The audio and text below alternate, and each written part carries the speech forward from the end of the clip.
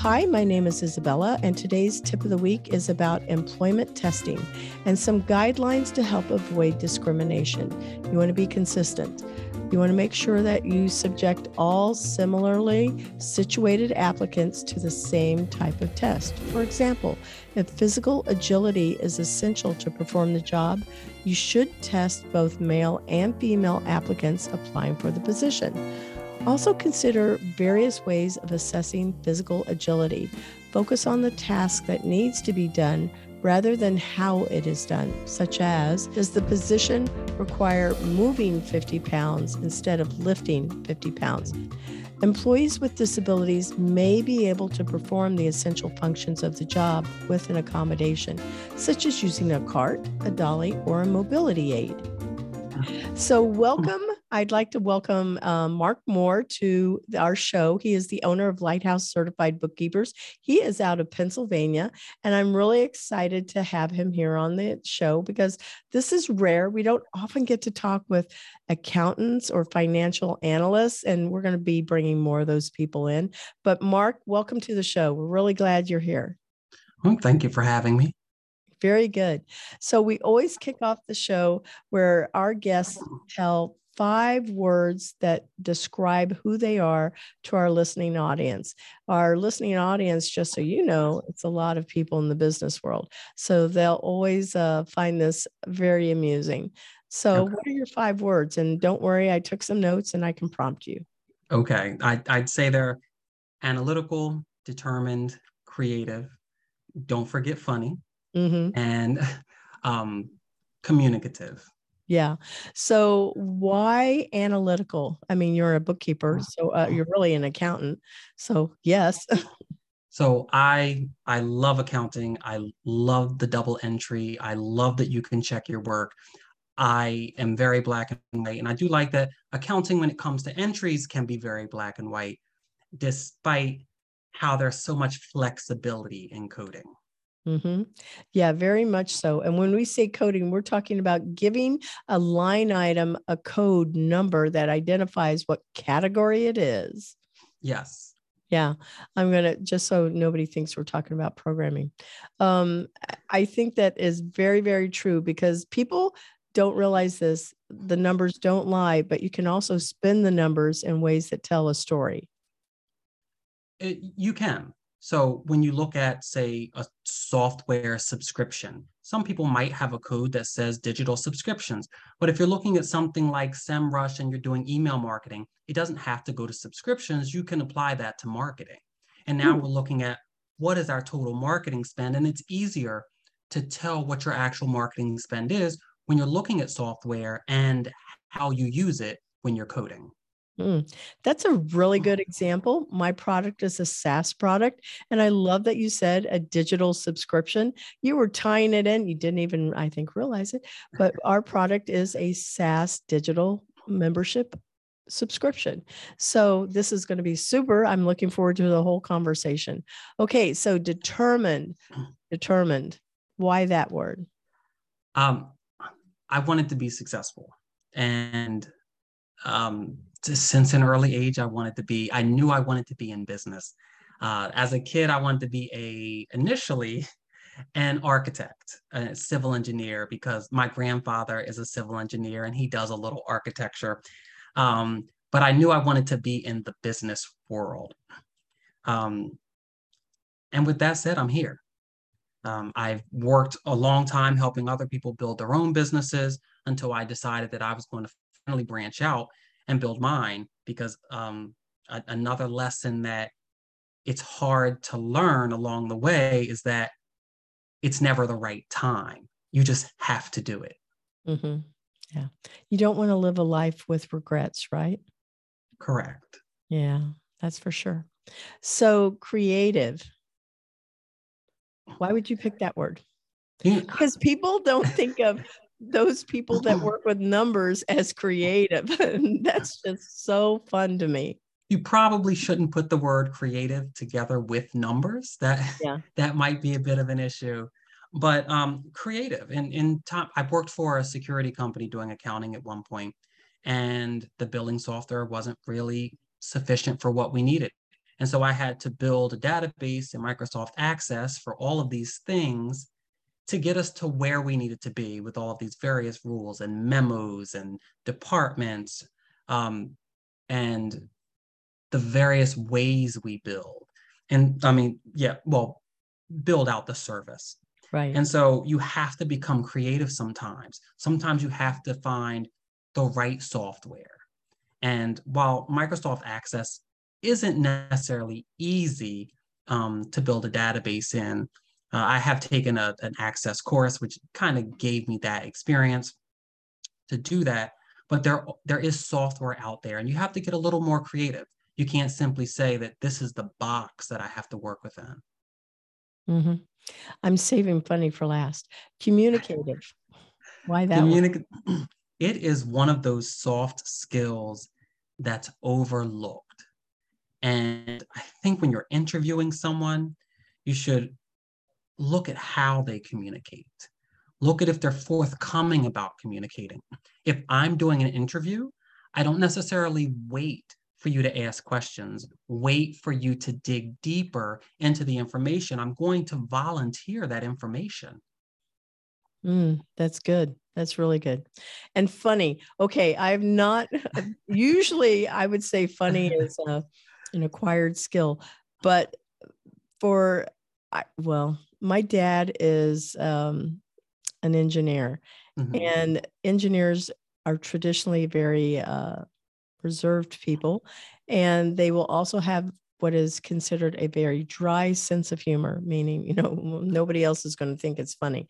So I feel like accountants probably fall into that same type of sense of humor. What does funny mean? Do you do stand up? I'm not sure. I don't do stand up. I would, you know what? See, the analytical way that I look at doing stand up is I would go take a class to learn how to do that.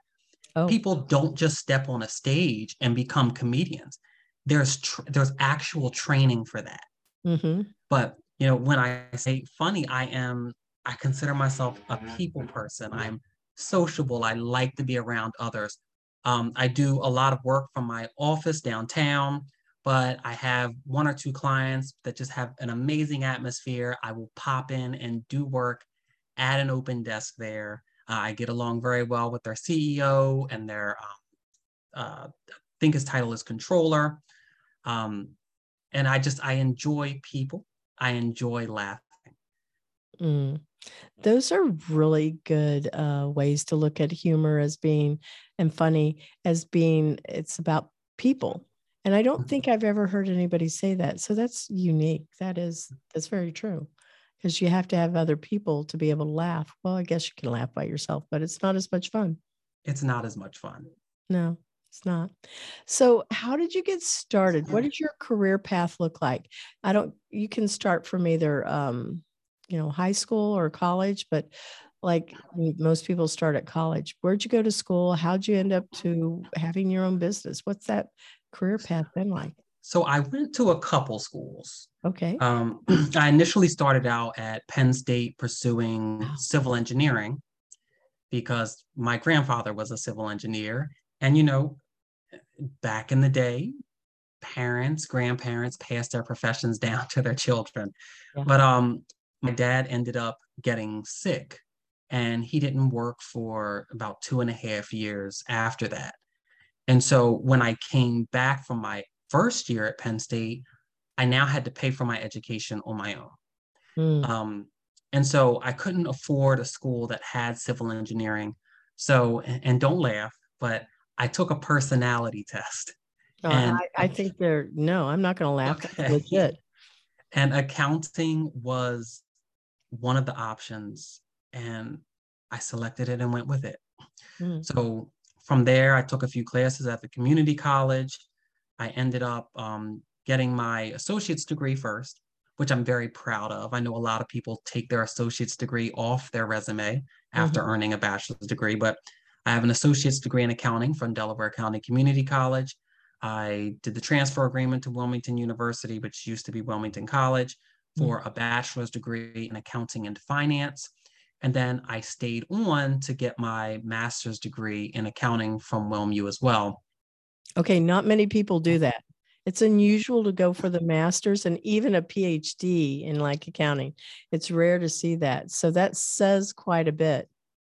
So, and my master's is it is an MS. It's not an MBA. So when you're looking at MBA, you're taking a lot of business classes and that concentration is Right. accounting. I took the MS, which is going to be It's specialized significantly, yes, and it's it's a harder. significant accounting training. And it wasn't simply because I wanted this MS or MBA on the end of my name. I wanted to take a class I wanted to take a major with classes that were genuinely going to teach me something. Mm, yeah, that is very, very significant. Are you a CPA also? I am not. One of my regrets in life gets busy. The work is great. Yeah, you can always And, go back and get it. But I think and an so MS in accounting is pretty much the same. I'm not sure, but some companies see the MS, MBA as equivalent to a CPA, especially with experience. I've been doing accounting for almost 20 years now, it's about 16 years. I am back at studying for accounting, beginning with regulation. After I finish the regulation section, that's everything that you need to take the EA exams, which is an enrolled agent, which allows me to actually complete and sign taxes. Oh, with the IRS, you're going to do their enrolled agent program there. Yes. Yeah, I know that they have that. I worked with a tax consultant at one point also when I Mhm. first decided, oh, let me go meander into having a consulting company. I learned how to represent, he taught me how to represent his clients against the IRS. And that's where I learned about enrolled agents Mhm. in the IRS also. So I don't know if our listeners will know what that is. You want to explain that a little bit more? So it's not just CPAs that can do taxes. Enrolled agents can do them as well. You're required to have a certain amount of experience and you're required to take exams. For the enrolled agent exams, there are two. If you're going to be able to do taxes as a CPA, there are 4 4-hour exams. And so you can go to a CPA or you can go to an enrolled agent to get your taxes completed. Mm. That's all really good stuff because a lot of people are afraid of numbers. Is that what's you've actually noticed, having all of these years of experience? Do people, what's the general attitude when you work with your clients? I won't say that they're afraid of numbers. I would actually be in more defense of my clients. We get into business to do the things that we love to do. Mm-hmm. And when the things that we love to do come up, it is okay to hire others to do it. Mm-hmm. Who wants to sit and look at their balance sheet and their profit and loss?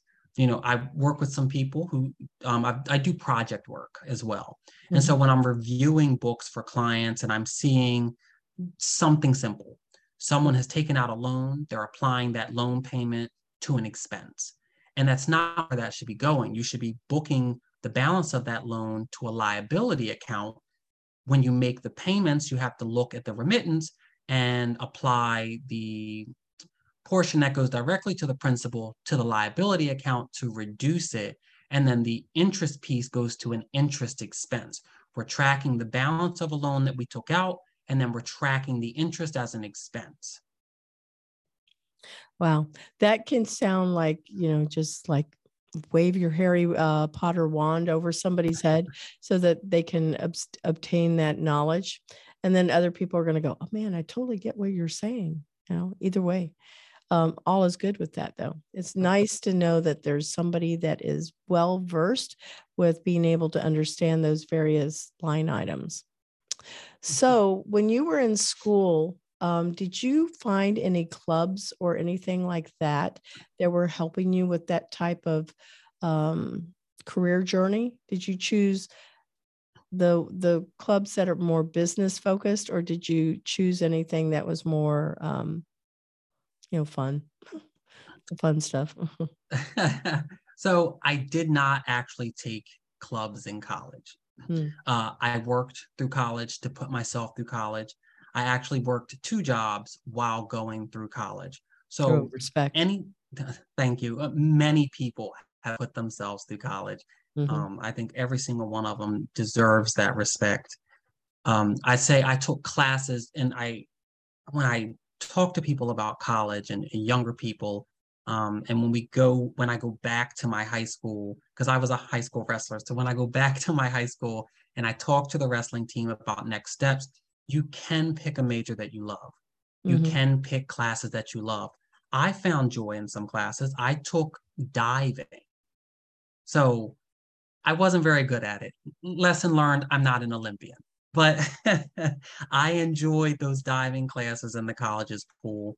I took ballroom dance at 8 in the morning. So I had to wake up and climb up that hill 8 in the morning at Penn State Hazleton, um, just to get to that class. So you can find joy. I love volleyball. I love badminton. I took those.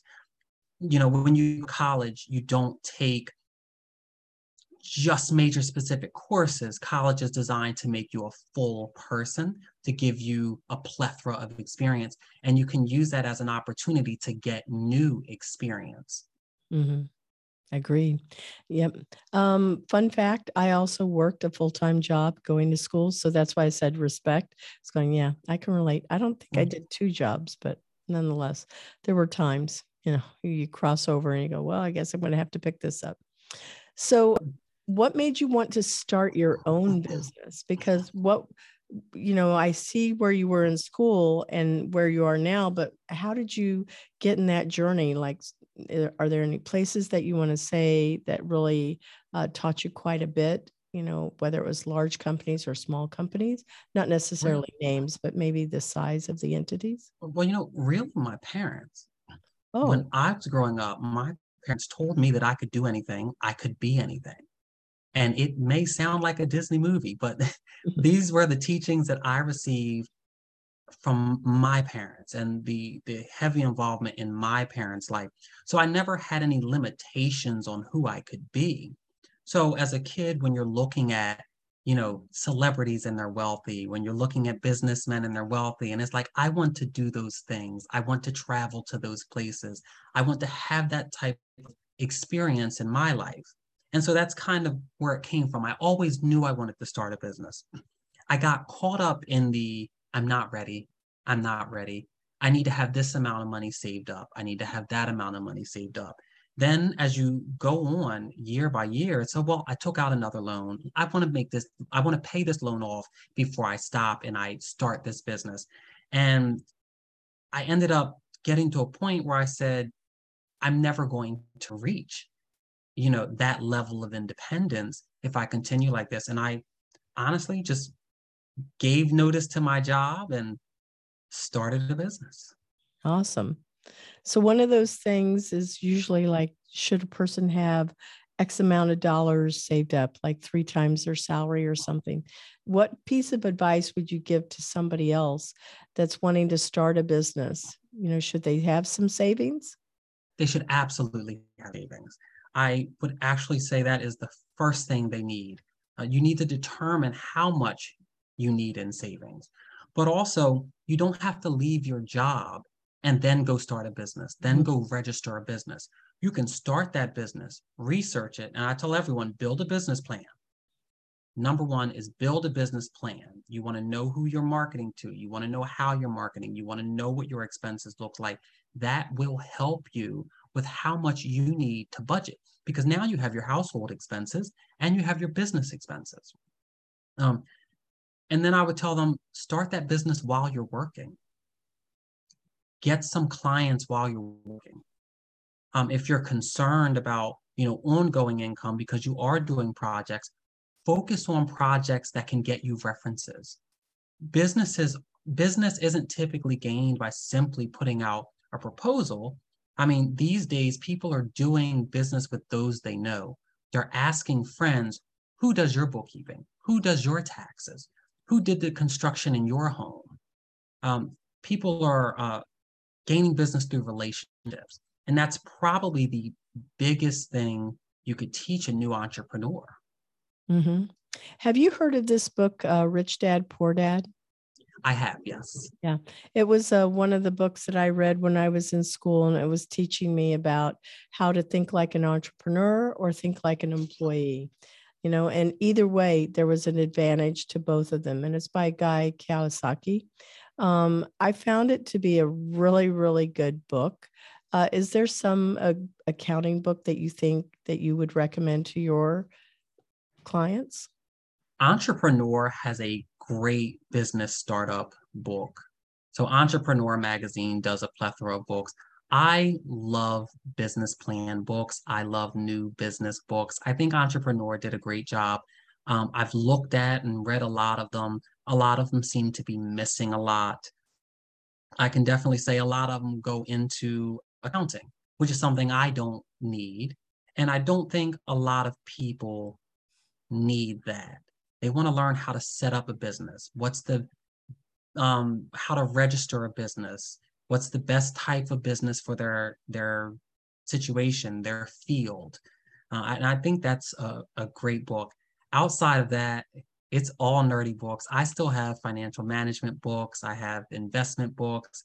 I have a great mergers and acquisitions book. I can't recall the author at this moment, but I do still read those. Go back and refer to them. I agree. I find them to be super helpful. But the thing about Rich Dad Poor Dad that was so incredibly good for me is, again, it helped me to think differently, to see my opportunities. Because usually when you have an employee, they'll sit there and go, oh, well, my boss doesn't understand and he, can't think. Well, put yourself on the side of the boss and see how you're understanding what his problems are, because it's really hard to have 10 employees, and you better be having about, anywhere from at least a $500,000 to $1 million to have just 10 employees. That sounds like a lot of money, but it's really not. And I don't think So people realize that. So we're talking about gross income. It really is not a lot. Um, Rent, your office space is going to take up a significant amount of that. Payroll, employer-related taxes, the employer portion of health insurance, dental, vision, all of that really adds up.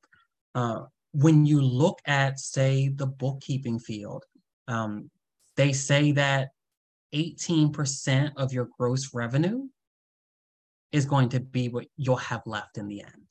Mm-hmm. And so if you looking at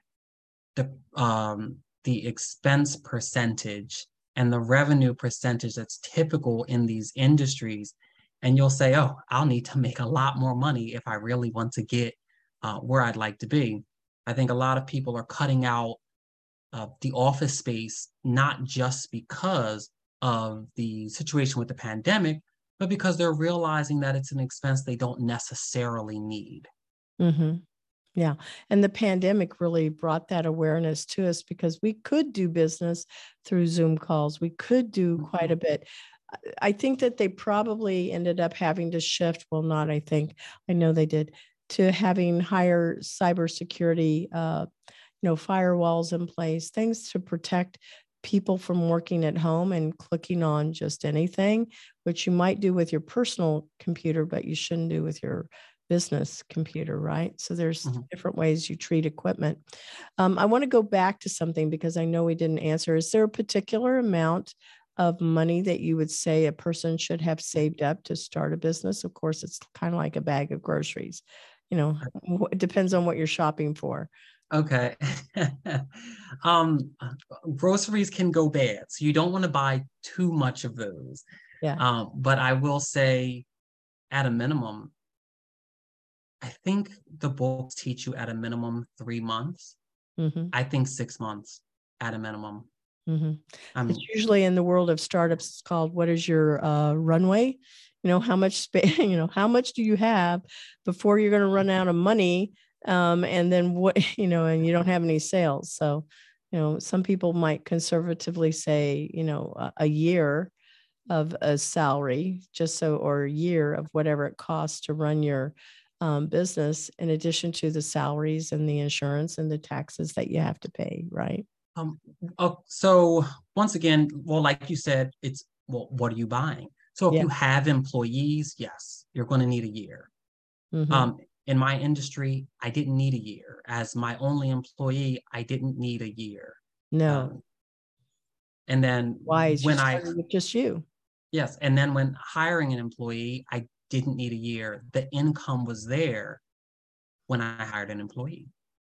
Mm-hmm. Yeah. Really good advice. So you jump into this pool. Everybody needs two people, well, three. If you're going to set up a business, you should have a bookkeeper, accountant, somebody that can handle that for you. B, you should have an attorney to make sure Yes. you're doing things legally, the proper way. And then fourth is you really need to have somebody that can help you understand the art of sales, is what I would say. Because marketing is one thing, and sales is very, very different. I'll add one thing to that. Depending on what industry I'm sorry, depending what industry you're in, I would say you need someone familiar with compliance. Oh, yeah. Yeah. Compliance is a good thing to make sure that you're talking about. Like in healthcare, for example, there you have more responsibility. Education, you're dealing with minors, things of that nature if it's K Mhm. through 12. So compliance would be super, super important. And if it's a law firm, of course, you can lose your license. If you're Yes, anything actually licensed, so if you have to have a license for it, then yeah, that has higher compliance is really what I'm seeing now as the trend. I agree. Yeah. Yeah. So if you have a license for it, people, it's going to cost you more. All right. So going back over here to your career, and you got started here, and you're going to be adding on the ability to do taxes, is what you shared earlier. I know that we met through another platform called Alignable, and that's a marketing outreach platform. For some people, they can look that up. But you were saying that you were expanding your office into Tampa. So not only are you in Pennsylvania, but you also have presence here in Florida. Yeah, beginning with virtual space, what I'm looking to do is attract business, sign clients on, and then I will make it a physical location. I'd love to either hire someone to work down there or move down there myself. I love Florida. I know everyone in Florida probably loves Florida. Mm. Yes and no. Some people like, the chillier climate, but for me, I've lived here a while. I enjoy it quite a bit. I've lived where there's snow. I think it's overrated. So Ah, I'd have to come back for the snow. I'm sorry. I know. I know. You want to have the best of both, where you have seasons up there in Pennsylvania, and then you also can come down here to Florida when you go, no, I don't feel like snow today. Florida, when I was down there, it had a lot of rain. I think it rained every day for half the day. Mm-hmm. And I love the rain. I think there's a calming effect to the rain, maybe the drop in pressure, but I can truly concentrate. That beating of the rain on the roof is just amazing for me. It is very peaceful. I agree with you. So, what is a favorite quote that you live by? Uh, Favorite quote that I live by, uh, just keep going. Yeah. I know That's when you it. mentioned that to me, I was going, oh, that's Dory. And I wasn't aware that that's just Dory. That was Dory, but Mhm. Dory is a smart girl. Yeah. I That little recognize she's fish. a fish, but she's a smart fish. Hmm. Just keep going. And it's what I've used throughout my career. When you're overwhelmed, just keep going. Hmm. There is an end. If you need to become organized to keep going, let me tackle the smaller items so that I can mark things off my list. Just keep going. And that's how I've gotten so far. That's how I've managed my own clients. Hmm. Yeah. And that is a really good life lesson, though. Just keep going, because that stuff is going to give you discouragement in business. You're going to see things go up and down. Not everything's going to be wonderful, and not everything's going to be tragic either. It doesn't go like that. But you have to keep going, just like what you're saying. I think that's sound advice. Finding Dory. Yep. The hardest lesson that you ever learned that changed your life. The hardest lesson. It's most likely independence, shifting from being a youth to being an adult, Yeah. going away to college, having to manage my own time, having to manage my own education. These are things that you're not doing, especially in my household. My parents were there. They managed the groceries. I had to manage my food card Mhm. at the cafeteria at the college and managing my sleeping time. I think it was one of the hardest adjustments because you just dive right into it. Mhm. There isn't any training for it. Actually, yeah, because you have parents, a mom that comes in probably wakes you up, says, "Hey, get up, go get ready." We get used to that level of engagement, somebody else there being responsible for us. And then if you don't cook for yourself, you don't have to clean up after yourself. You have, and parents that help you with those things. You're right. You're missing some of those key life skills, and it can be a culture shock. It really can be, but you will learn quickly. I will tell you, the first time I maxed out a credit card, I said, "Oh, I will never do that again." Mhm. The second time I maxed out a credit card, I said, "I will never do that again." Yeah. And after the second time, I have never maxed out a credit card Yeah. ever. And when I talk to the youth about credit cards and they want to talk about all of the things they're going to buy, what I say to them is every time you swipe your credit card, that is a promise of your future income with interest. And so consider what you're making from your part-time role. What did you just buy? You just bought a $200 bag that you did not need. Hmm. Subtract that $200 plus interest from your next check and what's left. So you really have explaining it like that can help the youth understand that there is a long-term effect to Hmm. spending on credit cards. And Hmm. that it's not, yes, you do have to pay it over time, but you're promising your future income to that card. Hmm. Yeah, that it still has money on it.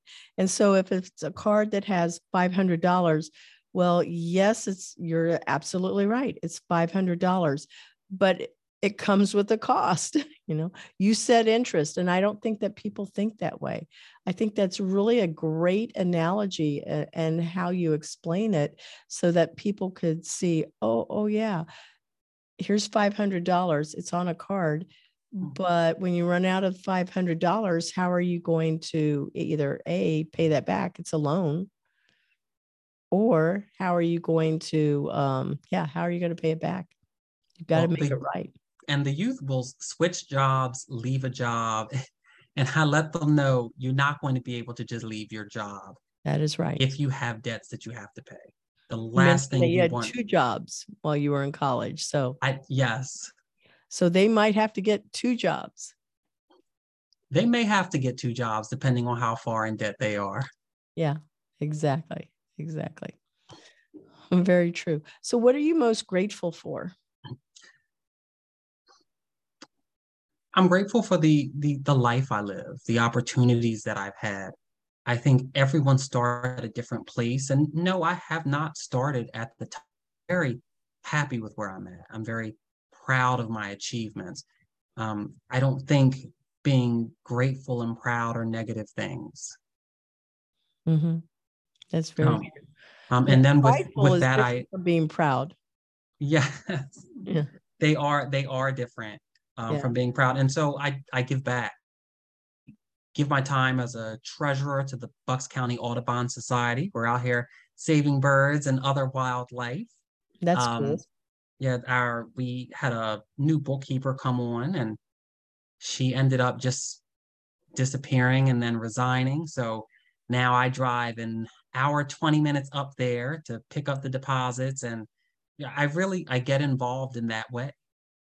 And yes, it is an hour 20 minutes up to Bucks County, but I truly believe in their mission. I like what they do. I enjoy the people I'm with. I Mm-hmm. also donate my time to Start Small, Think Big, which Mm-hmm. is based out of New York. They can help small businesses with a plethora of things, whether it's margin analysis, price analysis. If you need time to speak with a CPA, if you need someone to help you clean up your books, teach you how to set up your books, start small, think big, offers quite a few services that'll help small businesses. That's a book also. Do they have a book? I don't think they have a book. I've heard of that as a book name. It's interesting. All right. Who in your life has had the biggest impact? Who in my life? It's a hard question. Right. You know, we don't always just build ourselves. Other people kind of come in and we become a hodgepodge of experiences. You know, I'm going to be a tad bit selfish today because that's okay. And I'll say me. That's an interesting answer. Why so? Because being independent, and when I moved out, I moved out. I did not move back in with my parents. You have to learn those lessons of life, and you really have to say, well, I'm not going to do that again. And truly not have the strength to truly not do that again. When I moved out, by the time I ended up starting college back up and, you know, paying for it on my own, and I had to have the strength to do that. And hopefully people can realize how much of their own strength it takes to get them through some of their life goals and some of the challenges that will come up. Mm-hmm. And I think you raise really a valid point with this, because to say it's yourself, yes, I don't think that that's selfish at all.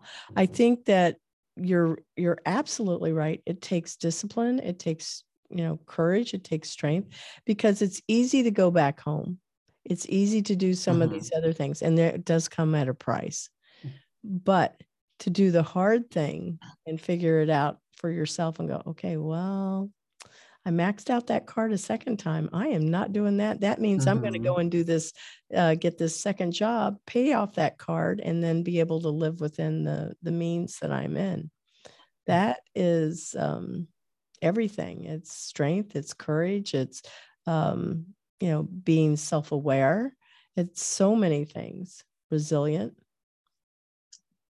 I love that. Good stuff here. Well, thank you. And hopefully we'll see more resilience from the youth coming up. I hope so. We're going to take just a moment to acknowledge our sponsor, Cat5 Studios, and we will be right back. The Intern Whisperer is brought to you by Cat5 Studios, who help you create games and videos for your training and marketing needs that are out of this world. Visit Cat5 Studios for more information to learn how Cat5 Studios can help your business. Thank you, Cat5 Studios.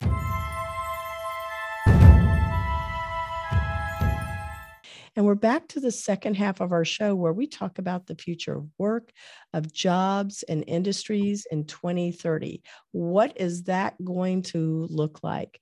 So what do you think accounting will look like in 2030? That's not that far away, Mark, right? I mean, we're here at the end of 2022, so we can basically say it's, 8 years. And if we don't count 2030, we'll say it's 7 years. So, what do you think it's going to look like? How much would be automated, robots, whatever it is, AI? What do you think it's going to be? It's really not that far away. And what some people don't understand is that accounting just doesn't start in the back office. It's the input of orders. Wawa is a great example. For those of you who aren't familiar with a Wawa, it is a wonderful gas station food store. And I know that sounds crazy. They are so good. It is a kitchen and you can get what you want. Yes. They have touchscreens. You no longer order anything. And actually, Wawa was my very first job as a teenager. And we did used to take orders when we're making sandwiches and things. But then they ended up putting in touchscreens. So touchscreens are really the beginning of the accounting process, because it's the input that drives accounting. And so a lot of restaurants are moving in that direction. As states continue to raise the minimum wage, some of the restaurants are considering, how do we offset that? And unfortunately, it's by replacing people with machines. Now, in regards to accounting, I can see accounting, the basics of it, moving largely to machines, to robots. When you look at software like Plate IQ or Bill.com, where we're already putting in our invoices, coding them. When we look at the QuickBooks banking feature, and we are able to create rules for the invoices based on amount and based on vendor, based on bank description, we see an automation there. And with that said, we can take a full-time, we'll most likely be able to take a full-time job for an accountant and make it part-time. I think where accountants are currently safe is where it really takes human intervention, a thought process, where we really need to provide an answer to the CEO, to the owner, as well as there is a people aspect where the CEO wants to speak to a person. They want to give a response and understand that the reply is going to be well thought or well implemented, and not worrying if the computer caught the correct keywords to do what needed to be done, or the computer thought about the extras that occur in the background. But if a purchase is made, it shoots up into space and shoots back down, and we know that someone's P&L is now updated instantly. And that's happening with some companies. I know that people can take pictures of whatever their receipts are, automatically upload them directly into whatever that line item account number is. I find it interesting to think that we could make a full-time position go to a part-time one. And so it really, as you're explaining some of what those automations are, I'm wondering like how quickly we could see something like that happen. Do you feel like people are practicing that already? So it's slowly happening. And I can use my own clients as an example. When I'm having a meeting with a prospective client, they will say, well, there really isn't much categorizing to do. We have our rules set, and it just categorizes everything. I review the rules. I review where things are hitting. Everything isn't so black and white. And so changes will need to be made. But it's happening now. When people are looking to hire me, they're saying, well, you won't have to do this much work because the system's already doing that. Yeah. Do you have a favorite accounting platform? I know you probably can't say anything, but I don't know if you do or you don't. So I thought I'd just throw it out there that you prefer to work with. I do. And I can share that with you. Honestly, I love Sage Intact. It is for larger companies. It's not going to be anything a small business is using, but Sage Intact is amazing. I have a lot of experience with NetSuite, which is a larger software as well. It has quite a few bugs, but it's the same premise, and I like that as well. In terms of small businesses, I will say QuickBooks. Yeah. There are other things out there. I'll let everyone know. A lot of people come to me and they say, well, Waves accounting is free. And Waves accounting is free. And for someone who has the technological know-how to manage software, it's a great option. It will even let you set up multiple companies for free. However, if you want support, you're going to have to pay $150 a month to be able to speak to someone to get assistance. There isn't any training outside of the videos they provide. If you want training, you'll also have to step into a support plan. So there is a cost to it. Just when you get to a point where you're having a technical malfunction. Whereas with QuickBooks, when you're having that technical malfunction, I find that their team is very efficient. What about FreshBooks? Have you heard of that one? I have heard of FreshBooks, and I did a demo of it. I didn't like the view. I didn't like what I saw on a screen. And the beauty of a software goes a long way with making not only you comfortable with using it, but making your eyes comfortable with looking at it. Yeah, that's true. No, I haven't tried FreshBooks in a couple years, they most likely have had an update. But Oh, I'm sure. Yeah. but per my experience with it, Sage Intacct had a better screen. QuickBooks had a better screen. Xero had a better screen. Yeah. There was one that my CPA he likes a lot is it's a Peachtree product, and it's no, it's Sage product, but it's called Yes. Peachtree, and it was for small businesses also. So Peachtree was QuickBooks competition. Oh, Peachtree really? changed its name. It's now Sage 50. Okay. So it's still around. It has a new name. But I've used that before when it was Peachtree, and it was great. I ended up switching to QuickBooks because of an employer. I have not been back to Sage 50. But I will say I love Sage Intacct, and if they work similarly, then it's a good I'm product. looking at it right now. I put it in here. I'm going to go look at it when we finish with the show for sure. So you piqued my interest just because apparently they had an update. All right. So when we're looking at, aside from maybe having less hours for an accountant, any other predictions that you think could happen in 2030 for the accounting, bookkeeping industry? I think a lot more people will go remote. And I think that is not only a push on the cost of rent, but I think that is in comparison to job applicants.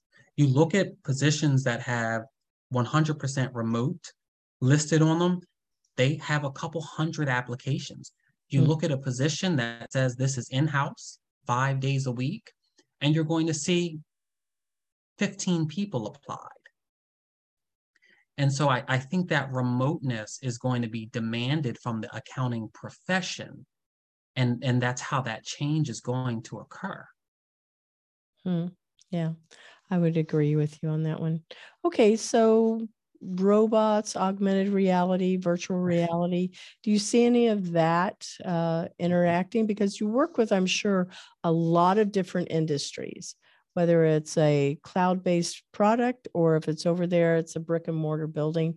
You know, what is it that you think how technology will be working with these different industries as well as different sizes of businesses? So, and you're right, I do work across a plethora of industries. I just recently signed a project for a charter company and a charter maintenance company. In terms of reality, augmented reality, people placing on a headset and being in a meeting room with others, I don't think it's going to go there. We do see a preview of the technology being shared across the internet. I think one of the companies are Meta, who's trying to say you will be able to have virtual meetings and sit at a virtual desk with your team. The reason I don't think it's going to go there is because it's simply not necessary. It's not comparing Zoom to being in person. When 3 people speak at one time, you're able to differentiate who is speaking and what is being said. When you're at your computer and 3 people are speaking at the same time, it's coming out of the same speaker. That augmented reality is going to be the same experience as Zoom. It's coming out of the same headphones. You're not going to differentiate between who of the 3 people are speaking and what you're actually going to pick up. So I don't see us going that far. I think it's a matter of if people feel like that they can touch a person, like, you know, we're having a Zoom call. We can't touch each other. You know, we can see each other, we can hear each other, but there's this other sense that's not engaged. And if it becomes an option, I'm going to associate that with control. I think requiring employees to be in the office is about control. In terms of my clients, I am a remote person. When I do a project, I will occasionally stop into a client's office to have an in-person meeting, but I don't regularly work in anyone's office. But when you're in someone's office and they pull you for a meeting and they want to stop you for additional conversation, yes, it's an opportunity to network, but you also have a job to do, especially as a third party people. When you have employees in the office, you're in control. You're able to watch them, see how much work they're doing. When you compare that to someone working at home, and it's just like, in my mind, if you pay them a salary, they have a job to do. Is their job done? Mm-hmm. And that's how I look at it when I look at hiring a full-time employee. Mm-hmm. You have to have something that's more along the effect of outcomes-based, measurable KPIs in the workforce, where you're saying, okay, you have to get this amount of project completed in the time frame that you have. When you hit that, there are incentives if you can go over it. There's also potentially, if you have to carry it over into more hours, that's not going to work. So, and that's part of the issue with employment in general, is just there's no incentives to go over. Mm-hmm. There's a little description there's a little line at the bottom of every job description that says duties as assigned. You're not paid based on duties as assigned. You're paid based on what's in the description. And so when you have someone who's in the office and you're aware that their work is complete, you can give them something else and it costs you no more. Mm-hmm. It's true. It's true. I think people are doing this. When you look at this quiet quitting, I think the name is ridiculous. I do too. But quiet quitting, it's really just being able to say to your manager, listen, I'm not doing more work than what's in my job description. That's what the youth is doing now. More power to them, but at the same time, that's going to hinder you. Yeah. It makes you go ahead. Seen as somebody that, oh, well, we may not want to have them around because they may not have ambition. They may not be seen as a team player. They may not be seen as somebody that wants to, be pro company. There's a lot of things that can be there. You're not showing someone that you can take on the work. You're not showing anyone that you're willing to assist with additional work. I mean, I sit in a plethora of meetings with clients, and they might say, well, this person needs to get this together. They need to handle that. If that person expresses that they're not really aware of how to do it, and I'm aware of how to do it, I will jump in and volunteer and say, yes, I can take that on. So whether I'm in this client relationship or whether I'm an employee, I'm there taking part. And that's what employers want to see. So the quiet quitting is going to backfire. But I think to help employees is just treating them with a bit more respect and recognizing that, they signed on for this job and this is what they're used to do. I mean, I had an employer when I was very young. I left an accountant position. I stepped down to a clerk position because I wanted to go back to school. And 2 months after they hired me as a clerk, they promoted the cash management professional. And then they gave all of her cash management work to me. They did not pay me more for the cash management work. My manager understood that I stepped down from a job to do less work to go back to school. That didn't matter. And so when I talked about a pay increase, the conversation was, well, you have to show us that you can do the work for 1 year. My counter was, well, you only give raises at someone's anniversary. This would be 2 months after my anniversary. So I would not be able to see a raise, a potential raise, which is how it was described, for 1 year and 10 months of doing all of this extra work and staying late. That was a moment where that employer was taking advantage of and mistreating an employee, despite how many people don't want to say out loud that employers mistreat employees. Yeah, there is an employee experience, and they are a part of, like, indirectly your marketing, because they'll be in a grocery store line and they'll say, hey, you know what, where do you work? Oh, I work over here. I'm looking for another job, and those casual comments, are heard by people in the line. So yeah, it definitely, they may not have a review on the company, but those, we'll call them quiet comments now. We'll make something here. Quiet comments. Something that, that goes along with the quiet quitting. So funny. All right. So it's so hard to believe we're really at the end of the show on now. Okay. So what is the best mentoring advice that you would like to share with our listeners? The best mentoring advice Yes. for their employees. Well, it can be mentoring advice that you want to pass on to just anybody, whether it's in, as a potential customer or running a business or just being a human, or if it's something that you would like to, that you received to best mentoring advice. What is it that you would want to share? The best mentoring advice that I could give someone is hire people who are smarter than you to tell you what to do. I am not a marketing professional. I am an accountant. I understand how to do bookkeeping. I understand how to do accounting. I can review a financial report and I can give you appropriate responses. But I reach out to marketing professionals on the best way to perform marketing. Mm-hmm. I have a lawyer to review my contracts because I am not a lawyer. Right. I am not afraid to hire someone smarter than me to tell me what to do. Mm-hmm. And when I get to a point where I have to hire managers to manage my employees, I am not concerned about whether they are smarter than me. I want them to be. Yeah. They should be helping me build something, and I want confidence in them. Mm-hmm. That's good. Confidence. That's key. So how can people reach you? What's your website? We always provide our viewers and listeners the guest LinkedIn profile, but is there anything else you'd like us to share? The website, it's Lighthouse, B as in boy, KKG.com. You can also just give me a call. It's 215-789-3987. Got it. Is that your cell or a business number? I'm going to hope it's your business number. It's the business number. Okay, good. Yeah. Don't want to be throwing that cell number out there all willy-nilly.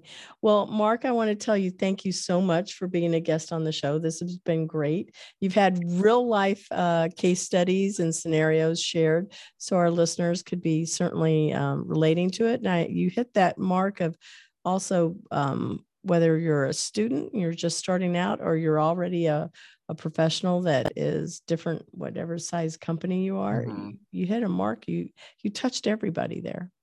Well, thank you for having me. It was a great opportunity to get out here and communicate. Thank you so much. Well, in the meantime, stay healthy, stay safe, and continue to thrive and grow. Thank you. So we want to thank our sponsor, Cat 5 Studios, and thank you to our production team, Josue Gonzalez, Gio Vargas, Dina Burks, and Lester Eccles. Our music is by Sophie Lloyd, and we would like to have your inclusion tip of the week shared on our show. So be sure to record it, send your audio file to info@e4c.tech and include your name, job role, and where you work. We will email our intern pursuit game green screens for your next video conference call. Be sure to visit Employers for Change at www.e4c to learn how you can create real diversity and an inclusive culture while scaling your people for work. And thank you for supporting the Intern Whisperer podcast by subscribing to our show on Podbean or your favorite podcast channel.